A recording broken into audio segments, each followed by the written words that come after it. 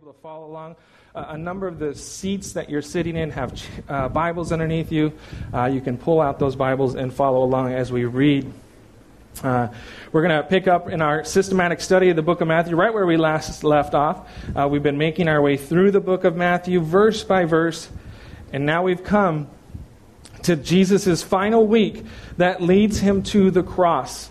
And it's going to take us more than a week of Sundays probably to get there all through it, because it's a great still number of chapters, but keep in mind the chronology of it as we go through this, okay? All right. Will you stand as we read this morning's text? We're going to be, as I mentioned, Matthew chapter 21, and we're going to be reading verses 12 through 22 this morning. Hopefully, we'll be able to understand what was going on in that day and time, but also what the Lord would want to say to us today. Amen? Let's read Matthew chapter 21, verse 12. It begins, "Then Jesus went into the temple of God and drove out all those who bought and sold in the temple, and overturned the tables of the money changers and the seats of those who sold doves. And he said to them, 'It is written, my house shall be called a house of prayer, but you have made it a den of thieves.' And then the blind and the lame came to him in the temple, and he healed them.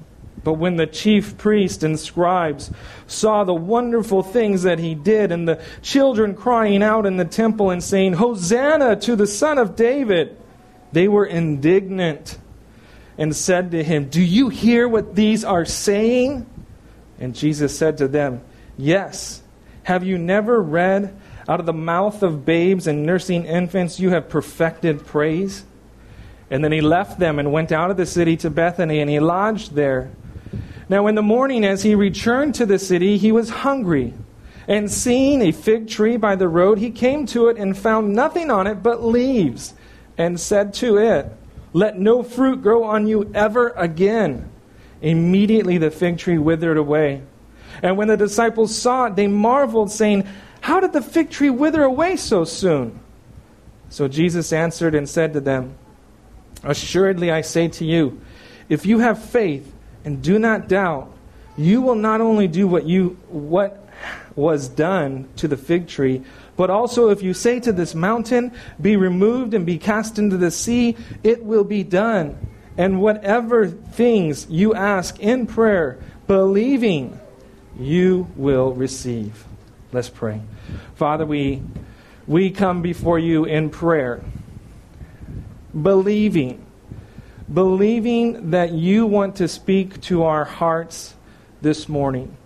Believing that you have a word for us as a church body, but I also believe that you have a word for us as individuals. And so, Father, I pray that you would open the hearts and ears and minds of everyone here this morning, that we would receive what you would have for us. Lord, that we would allow your word to mold and shape us more and more into the image of your Son, Jesus Christ. Father, we do pray just for your blessings upon the ministry here this morning, the children's ministry and the nursery. We thank you for those who have made the sacrifice to not be here amongst the group so that they can minister to some kids on their own level and allow us to focus upon what you have as well here.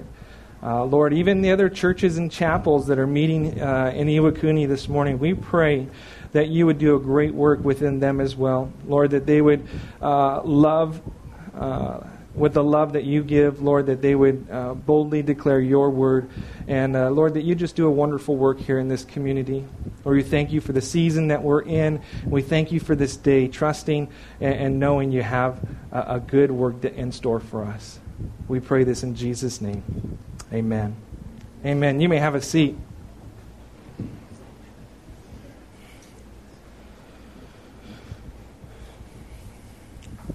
Our opening verse tells us that Jesus went into the temple. And as we read this account, if you were with us last week when we covered the triumphal entry, it would seem that the cleansing of the temple takes place immediately after Jesus' entry into Jerusalem on Palm Sunday. I mean, verse 11 kind of is the close of the triumphal entry. Verse 12, he goes into the temple and cleanses it.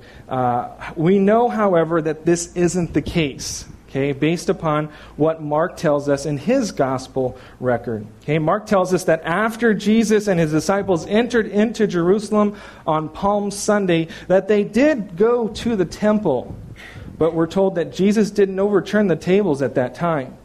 In fact, Mark explains to us that Jesus entered the temple on Palm Sunday and simply looked around, and he made observations, and then he returned to Bethany, citing that it was because the hour was already late. And so as they made in and they finally got there, he just made observations and then went out to Bethany. Okay? After spending the evening in Bethany, and I have no doubt thinking about what he saw there at the temple, we pick up the account with Jesus' entry back into the city of Jerusalem on Monday morning. And he and the disciples headed straight for the temple. As Jesus entered into the temple, we're told that he drove out all those who bought and sold in the temple, and he overturned the tables of the money changers and the seats of those who sold doves. This is a picture, a scene that we don't normally would associate with Jesus. Kind of a guy going in there and overturning tables and driving people out. It is not the same Lamb of God, let the children come to me type of person that we imagine. But it's still Jesus Christ. He was very passionate about his Father's house. He entered the temple and he started cleaning house, driving out the things that didn't belong in his Father's house, taking out the trash, so to say. And this isn't actually the first time that Jesus has done this either. John records for us in his gospel that Jesus had did a similar thing at the onset of his earthly ministry. Okay, in John chapter 2, after Jesus had turned the water into wine at the wedding in Cana, we read of him traveling to Jerusalem during the Passover, during the same season that he's in right now. In fact, if you want to turn to John and read that, you can. It's in John chapter 2. I'm going to make my way there and read from John 2.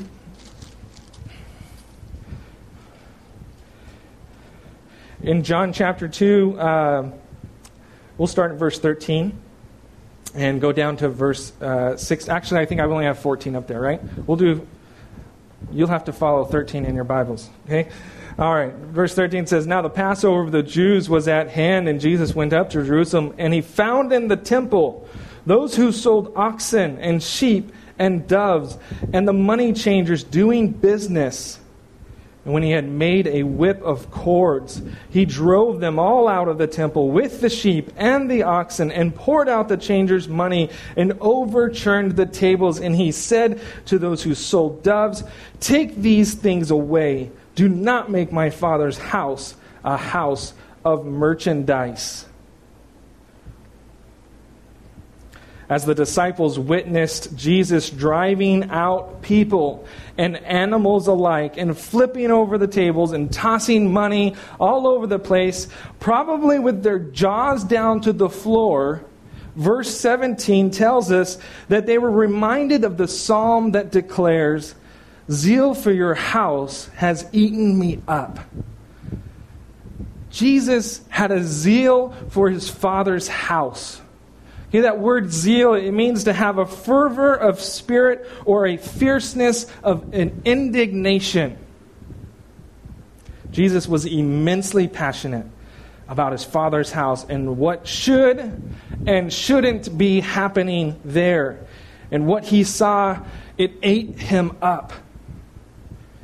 In John 2, Jesus accused the people of turning his Father's house into a house of merchandise. And the word used in the Greek is the word emporion. Okay, it's where we get the English word emporium. Okay, a place where commerce takes place, buying, selling. Basically, they had turned the outer temple into a huge marketplace. What sort of merchandise were they selling? Well, they were selling oxen and sheep and doves. Why? because those were the different types of animals that were used as offerings in worship. Now, some of you may think, oh, wait a second. What's so bad with doing that? You know, these people were providing worshipers with a service, making available to them the animals that were needed for them to worship the Lord. Even the money changers were there to offer a service, okay, for those that had traveled from afar and they didn't have the proper temple currency that was expected in their giving. You know, some Bible commentators, they suggest that Jesus was upset merely because these merchants were ripping off the people, okay? That they were charging outrageous, inflated prices for these sacrificial animals, and that the money changers were likewise taking advantage of people using a similarly inflated exchange rate. And while that is possible, nowhere in the text do we read that they were ripping the people off with their prices or with unfair exchange rates. I think also worth noting is that Jesus drove out the buyers just as he did the sellers. You know, if he was doing this solely out of anger towards those who are ripping off these people who are coming to worship, why does Jesus drive them out as well? And so I got to thinking of that, and I want to suggest that I believe there was something else going on there that caused Jesus to respond in such a manner. I believe the Jews had made worshiping the Lord a matter of convenience. No need to bring an offering. Okay, you can just get one when you get to the temple. No need to have the proper temple currency. Just exchange what you've got when you've come to the money changers. You don't need to think about anything. We've taken care of everything for you. You just come with your money and everything will be good. They had made the temple, the Father's house, into a place of convenience and consumerism. A place that yielded to the desires and the needs of the people. And that, I believe, is what I think caused indignation in our Lord. The house of the Lord is not meant to be a place of convenience, but a place of sacrifice. Not a place for consumerism to thrive, but a place where the Lord would be lifted up and that He would have preeminence, not the people. And so He drove out both buyers and sellers. You know, I fear for today's church and the consumerism mentality that I believe permeates a great many of churches. And I pray that the Lord would keep us from falling into such a temptation. That we wouldn't allow this place to become a place of convenience. You know, a place where we can come and not think a thing about the Lord and just have our needs met. Where we want to, where what we want becomes more important than what the Lord wants. I think we need to be challenged and stirred a little from time to time. If you come here and you don't feel a little uncomfortable from time to time, or you don't get challenged from time to time, or shaken maybe a little bit from time to time, then I think something's wrong. The purpose of this church is not primarily to serve you, but to serve the Lord and to worship Him and honor Him. You know, don't get me wrong. We want to encourage you. We want to equip you. We want to be a blessing to you. But most importantly, we want to draw you into a deeper relationship and commitment to the Lord. And what He has for you, not what you can get from Him.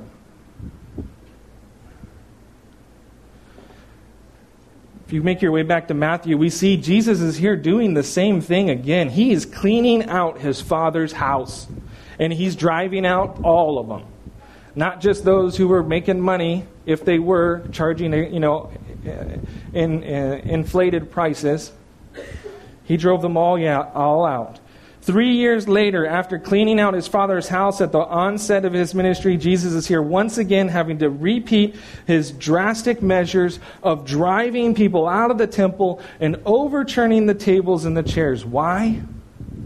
Why did Jesus have to do this again? Because they had once again brought things into the temple that didn't belong there.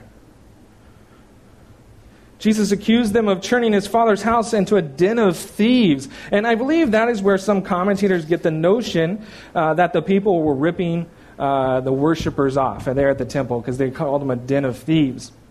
But the phrase, a den of thieves, it actually comes from a quote from Jeremiah chapter 7, verse 11.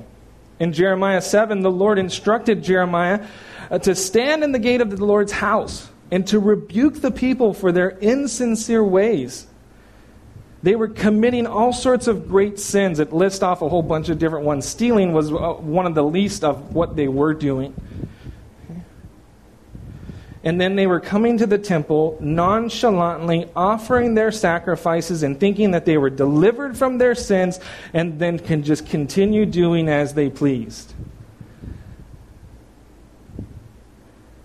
That's when the Lord declared through Jeremiah, "Has this house, which is called by my name, become a den of thieves in your eyes? Behold, even I have seen it, says the Lord." You know, in this context, we see that a den of thieves isn't meant to single out those that steal, as much as it is a description of a place where sinners felt comfortable and free from conviction or worry of judgment, a place where they thought, well, they can get away with things. Well, because I'm hanging out with this like-minded people. I'm hanging out with corrupt people, and I can do corrupt things, and there's no accountability. I believe Jesus is making the same connection here.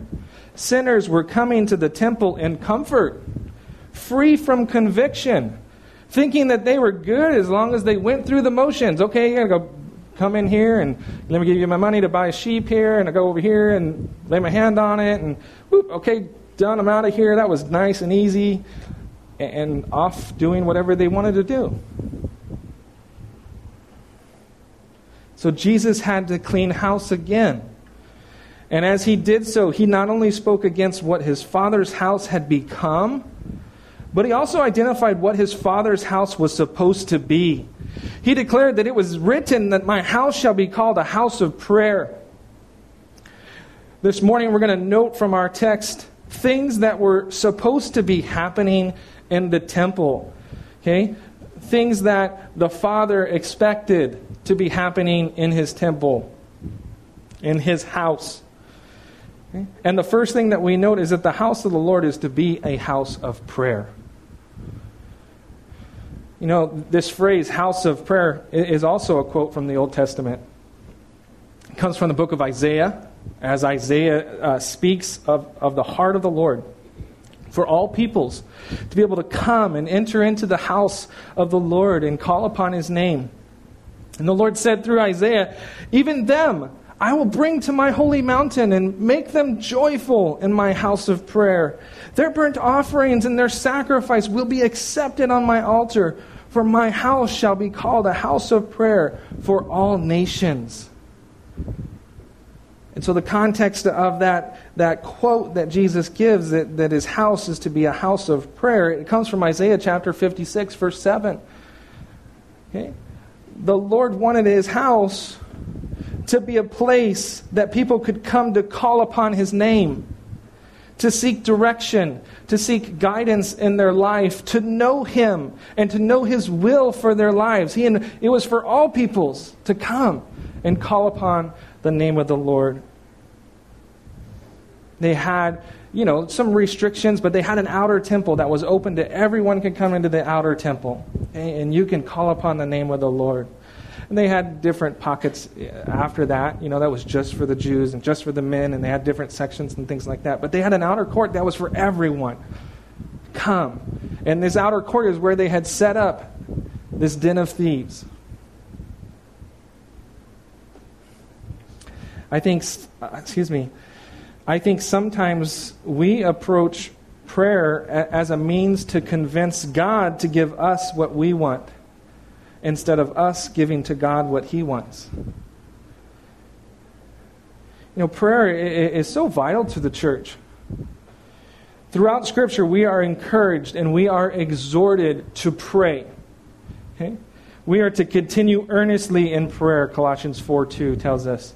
We're to pray without ceasing, 1 Thessalonians 5, verse 17. That we always ought to pray, according to Luke chapter 18, verse 1. That we would continue steadfastly in prayer, according to Romans chapter 12, verse 12. The church and the apostles were committed to prayer. Acts 2:42, it tells of the church and their commitment to prayer. Acts chapter 6, verse 4, it describes how the apostles set themselves apart specifically for prayer and the ministry of the word. Jesus was committed to prayer. Okay? Over and over you read of Him getting away to pray and seek the Father, to commune with Him, to speak to Him, to listen to Him. If it was important for Jesus, let me tell you guys, we need it too. It ought to be important to us. We gather here on Wednesday nights and we spend time praying for one another and seeking the Lord for our midweek study. It's a very small group, intimate group. Also, every other Thursday, we're going to be gathering for a special evening of prayer. Okay.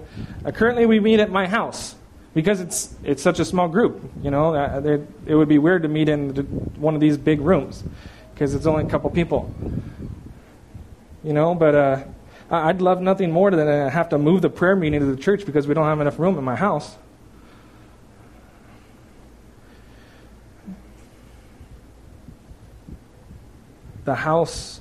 The Father's house, it needs to be a place of prayer. Okay? What else should be happening at the house of the Lord? Let's read verse 14. Verse 14, it says, "Then the blind and the lame came to Him in the temple, and He healed them." Two different types of people are mentioned here in verse 14 that came to Jesus in the temple, and we'll look at each of them briefly. First mentioned the first group mentioned is the blind. The blind came to Jesus at the temple and He healed them. Physical blindness, as you guys know, obviously is speaking about the inability to see. Okay?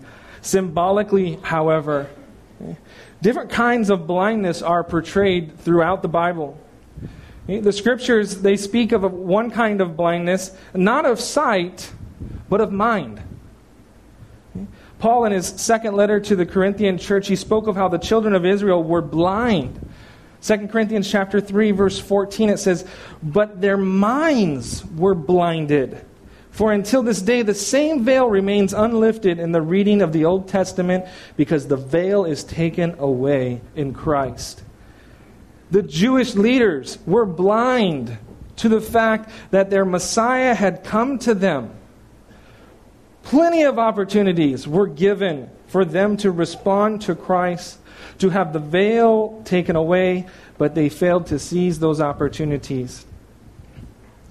The irony of physically blind people coming to Jesus in the temple and seeing, while the seeing religious leaders of the temple were blind to the identity of Jesus, is quite amazing when you think about it. The blind people were able to see enough to know that this is the Messiah. And yet, the religious leaders that were there in the temple were blind to it. They didn't want to see it. Blindness is also portrayed as something that is lost in darkness. With someone that's blind, obviously they don't see light. They don't see anything. And so oftentimes you'd see referred to blindness as being in darkness. Ephesians chapter 5, verse 8, it tells us that we all were once darkness. That we all at one time were lost in the darkness of our sins. But God commanded light to shine out of darkness, and in so doing, He shone in our hearts, giving to us the light of the knowledge of the glory of God in the face of Jesus Christ. And Jesus declared in John chapter 8, verse 12, "I am the light of the world. He who follows me shall not walk in darkness, but have the light of life." And so here we see pictured for us another thing that ought to take place in the Father's house. The Father's house ought to be a place where blind sinners are brought into the light of the Lord's love and grace.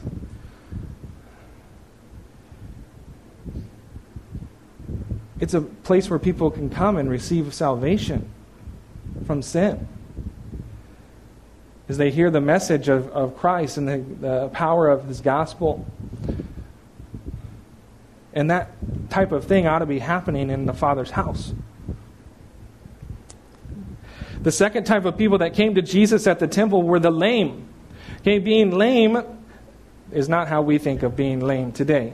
Okay, being lame meant that you were unable to move your legs. Okay, you couldn't walk. Okay, the lame, they came to Jesus at the temple. I don't know how they got there, but they got there. Probably someone had to help them. The lame came to Jesus at the temple, and they were healed of their infirmities.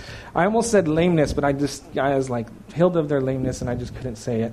But I said it anyway, so. They were healed of their infirmities, signifying their ability to walk properly. No longer were they lame. They were able to walk properly. And this is something that should happen in the Father's house as well. The Father's house ought to be a place where people learn how to walk properly with the Lord. Very simple. To walk in the ways of the Lord means to follow His commands. Deuteronomy chapter 8, verse 6 declares, "Therefore you shall keep the commandments of the Lord your God, to walk in His ways and to fear Him." Practically speaking, the Father's house ought to be a place where God's Word is taught so that people can learn how to walk in His ways. Very simple, but something I feel like needs to be made a point of. Because maybe that's not happening in some churches. Okay? The Father's house needs to be a place where people can learn how to walk properly with the Lord. The one that teaches the Word, showing practically the commandments of God and how we're to walk in them. Well, continuing, let's look at verses 15 through 17 here. It says, "But when the chief priests and scribes saw the wonderful things that He did, and the children crying out in the temple and saying, 'Hosanna to the Son of David,' they were indignant and said to Him, 'Do you hear what these are saying?' And Jesus said to them, 'Yes. Have you never heard? Out of the mouth of babes and nursing infants, you have perfected praise.'" We'll stop there. This amazes me. This really does amaze me. The chief priests and scribes, I'm going to put this in quotations, they see, Jesus doing wonderful things, and then they become indignant. Really? To me, this is just further evidence to their spiritual blindness. That they could see the blind and they can see the lame healed right before their eyes within the temple. And still not see that Jesus was of God. It's nearly unbelievable. Like when I read that, I'm like, how could that be? And yet it was. In verse 15, we're told about some children that were crying out in the temple saying, "Hosanna to the Son of David." And this is the same phrase that the people were crying just the day before on Palm Sunday as He made His way into Jerusalem. The people were crying out this same phrase. And as mentioned last week, Hosanna, it's from a Hebrew word that means save now.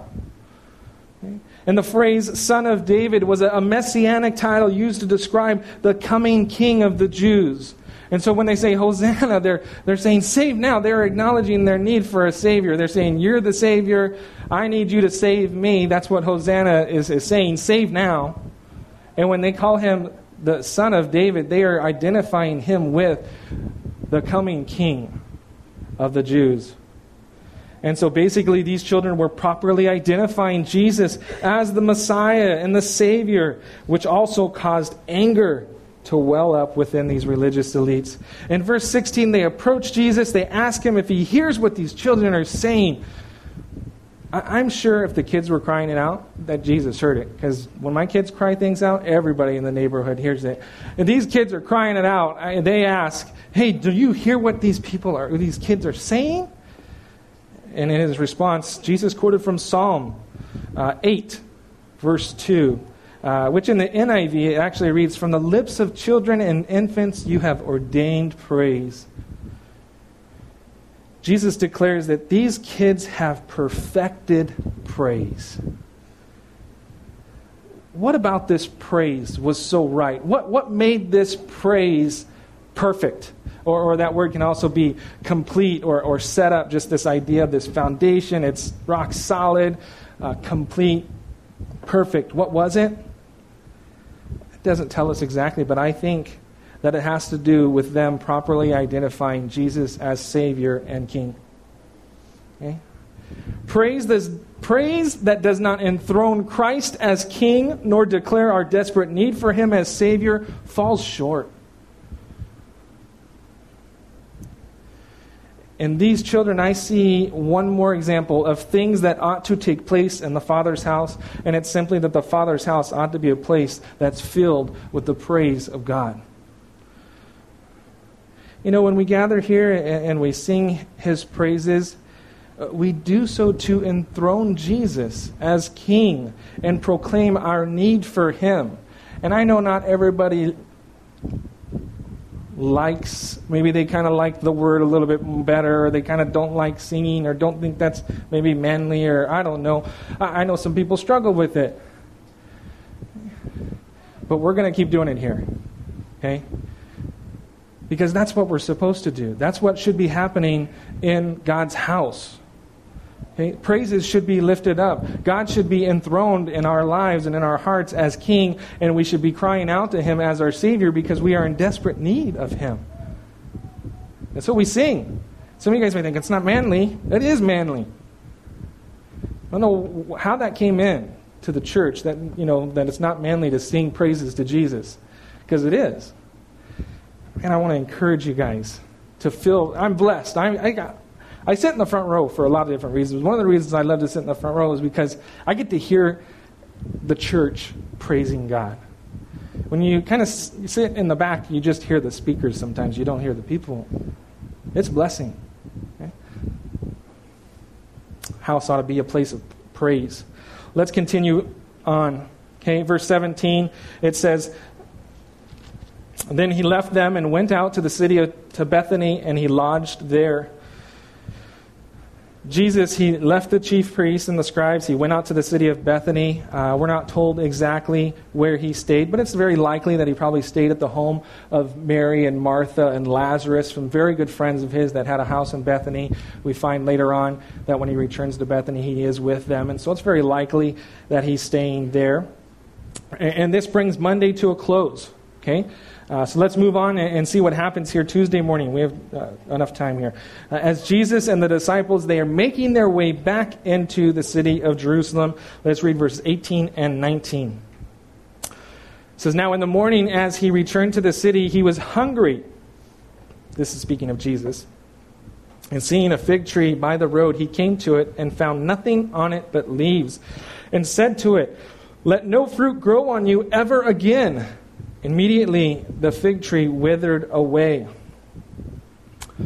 The next morning, Jesus and the disciples, they leave Bethany without getting breakfast. Okay? And this wouldn't be that weird of a thing to do. We've read of how Jesus and the disciples would often eat something on the road during their travels. They would pick grains from fields at times.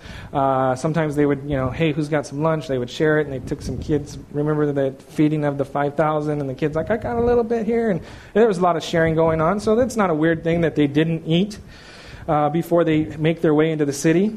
And as they get going, the text tells us that Jesus was hungry.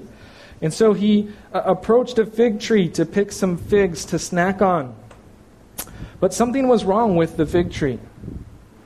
Verse 19 says that He found nothing on the fig tree but leaves. Now Jesus here, He does something again here that may seem a little outside of His character. Jesus, he curses the fig tree, pronouncing, "Let no fruit grow on you ever again," and immediately the fig tree withered away. And from the outside looking on, it must have seemed like a very selfish a selfish pronouncement by Jesus, cursing a tree and causing it to wither just because it didn't have any breakfast on it for him. But there's more at play here than just a barren fig tree. Just as Jesus' cleansing of the temple was an act of judgment upon Israel and the religious leaders for what they had done to his father's house, so too this cursing of the fig tree was a judgment against Israel. You see in the Bible, Israel depicted on numerous occasions in connection with figs or fig trees. Throughout the Old Testament prophets, Israel is likened to figs and fig trees. Even within the New Testament, Luke's parable of the barren fig tree, it's understood that the fig tree represents the nation of Israel. And later on in Matthew chapter 24, when we get to the Olivet Discourse, we're going to read of another parable that ties Israel to the picture of a fig tree. And so this is a very easy type and picture to see here, that this fig tree is a representation of the nation of Israel. And so this cursing of the fig tree, it's seen as a judgment against the nation of Israel. It's not something Jesus did in frustration for not getting breakfast. The fig tree had all sorts of leaves on it. Externally and from afar, it looked like it was ripe and healthy, just had it going on, But upon closer inspection, there wasn't any fruit on this tree. And so too was the Jewish nation. They had their religious leaders that looked the part, and they had their temple set up, and sacrifices were being offered, and tithes and offerings were being given. Things were running like a well-oiled machine there. There was just one very big, glaring problem. There wasn't any fruit. They were fruitless. Well, they looked the part. If you read some of the things, they had the phylacteries, and they had look how holy I am, my prayer thing out here, and my robes, and I got the whole get-up going on. But it was all on the exterior. It was all external. The Lord looks beyond the exterior. God looks at the heart. And here, He's saying the heart's not there. It's all show. I want to tell you, God is looking for fruit in our lives. The Father desires for us to be fruitful. We need to be careful that we don't fall into this same trap. We don't want to just look the part and come to church and we have our Bible and we have our catchphrases, our Christianity and all that kind of stuff, but on the inside there's no fruit. We don't want that.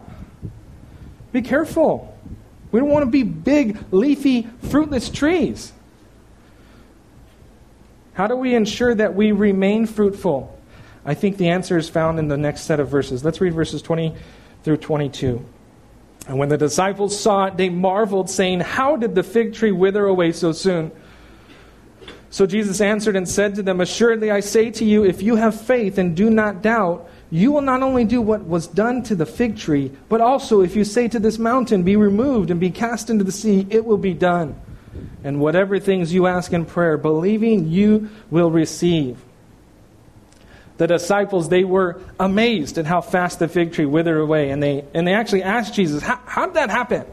And in verse 21 and 22, it's interesting because Jesus turns this into a lesson about faith.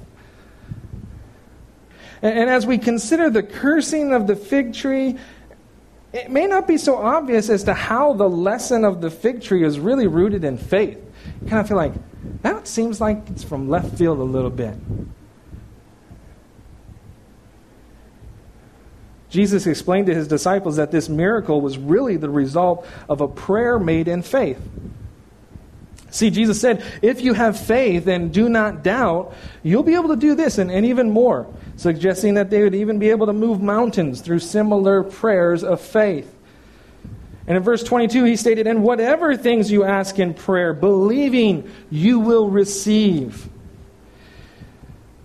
This promise of answered prayer has led some to fall prey to the prosperity gospel out there that encourages people to name it and claim it, or blab it and grab it, as I like to say. Okay? And it's wrong. Okay? We always want to have a balanced approach to the Word of God. And so I want to look at what James has to say about prayer. James in chapter 4, verse 3, this is what he says. He says, "You ask and do not receive, because you ask amiss, that you may spend it on your pleasures." James very clearly tells us that God isn't going to answer our prayers that are focused upon our own selfish pleasure. And I'm having a difficult time with that word. Pleasures. Okay?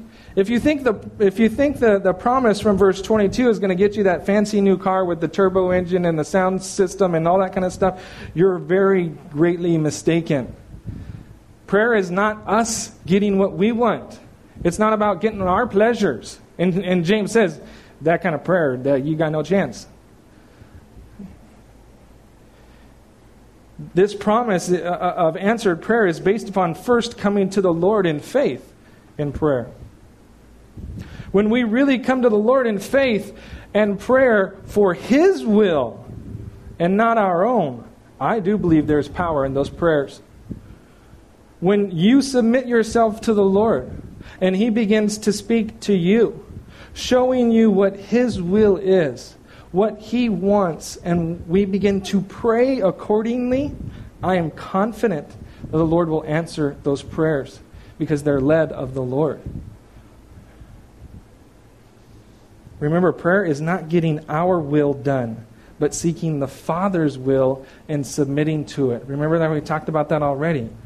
When we come to prayer, it's not, we can make requests, but we always have to keep in mind, we want to come to the Lord and find out what He wants, not just give Him a list of what we want.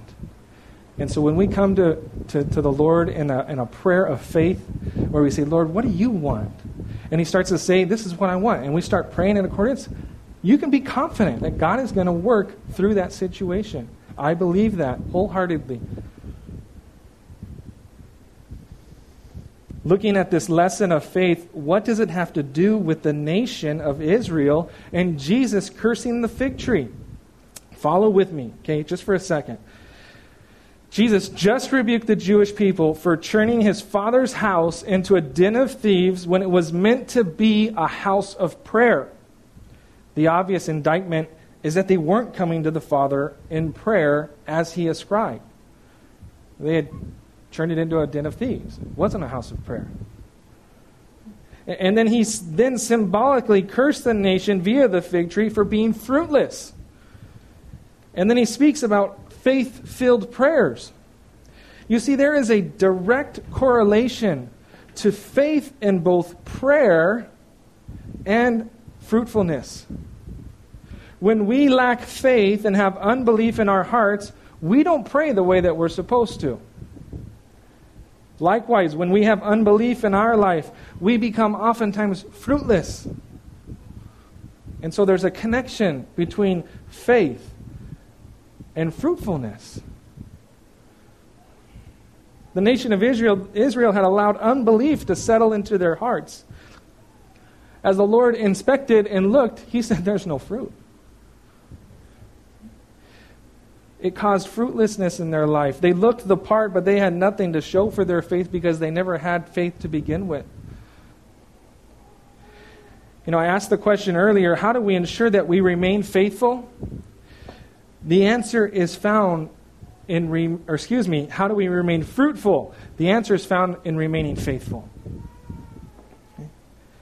When you and I are faithful, we will be fruitful as well. Faithfulness and fruitfulness, they go hand in hand. God wants us to be faithful with what He's given to us, faithful to do that which He asks of us.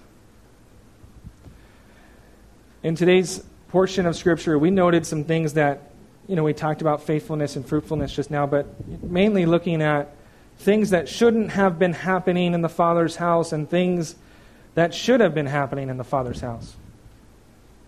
And we made the connection that we want those things to be true of our church body here, okay, like it was in that day. There was an expectation that Jesus was in the temple, right? People came, the lame came, the blind came.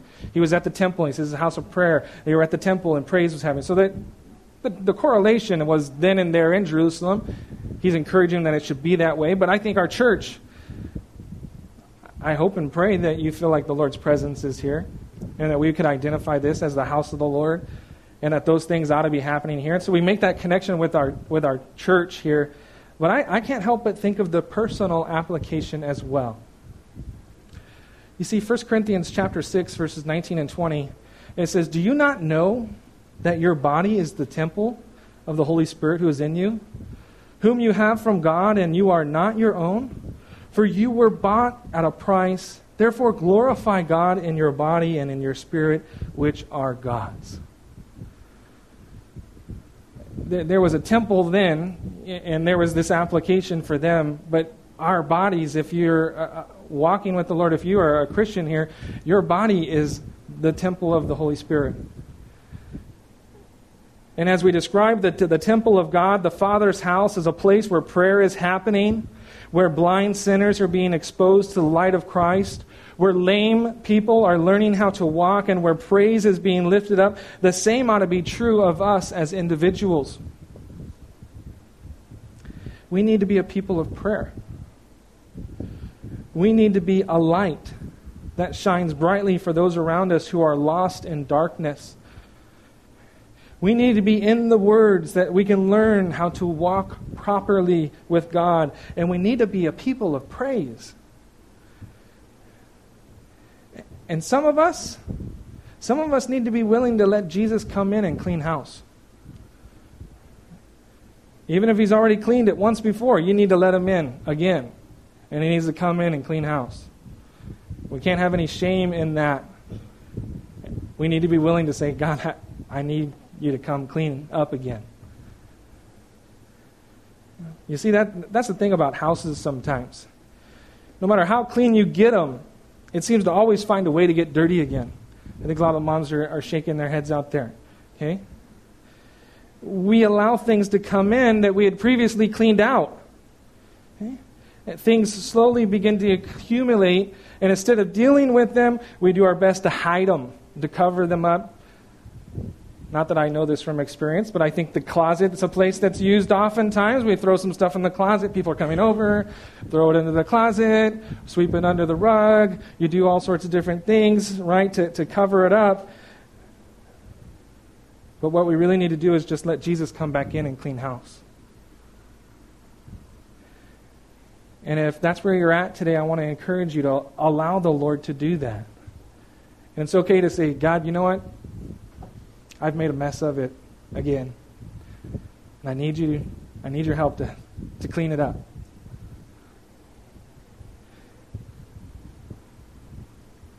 I pray that we would all be willing to do that if that's what the Lord was telling us to do. Okay? Well, this morning I pray that we're challenged a bit. Okay? To grow more in your relationship with the Lord, because really that's what we're here for. I want it to be a blessing. I know it's not too convenient because the AC is not working very well. It's a little warm in here. I didn't do that on purpose, I promise. Okay? Let's hopefully be challenged and open with the Lord. Amen? Let's pray. Father, we thank you for this morning, and we thank you for your word. Lord, we thank you that we can read it and understand that it had an application some 2,000 years ago, then and there, and yet, Lord, you use it to speak to our lives today in 2014 in Iwakuni, Japan. Lord, I pray that we would allow your word to impact our lives. Lord, that if there's things that, as we look at this, and Jesus had to come in and clean house, and he had to do it more than once. Lord, if we're in a situation where we just say, Lord, I know you've already cleaned out once, but I've made a mess of it again, that we would be not too prideful to be willing to say, yeah, I kind of need you to help me clean this mess up again. Lord, that we would be a people that are a people defined and characterized as people of prayer and people of praise, people that shine out your light within us, people that are growing in our walk with you. Lord, that we would be fruitful and faithful. Lord, we cannot do it on our own. We need your power. We need your help. Lord, we need your grace. And we thank you for the promise of your grace, that it's new every morning. Lord, thank you for your forgiveness. Thank you for your love. May we grow each and every day more in love with you and closer to you. I ask this in Jesus' name. Amen. Amen.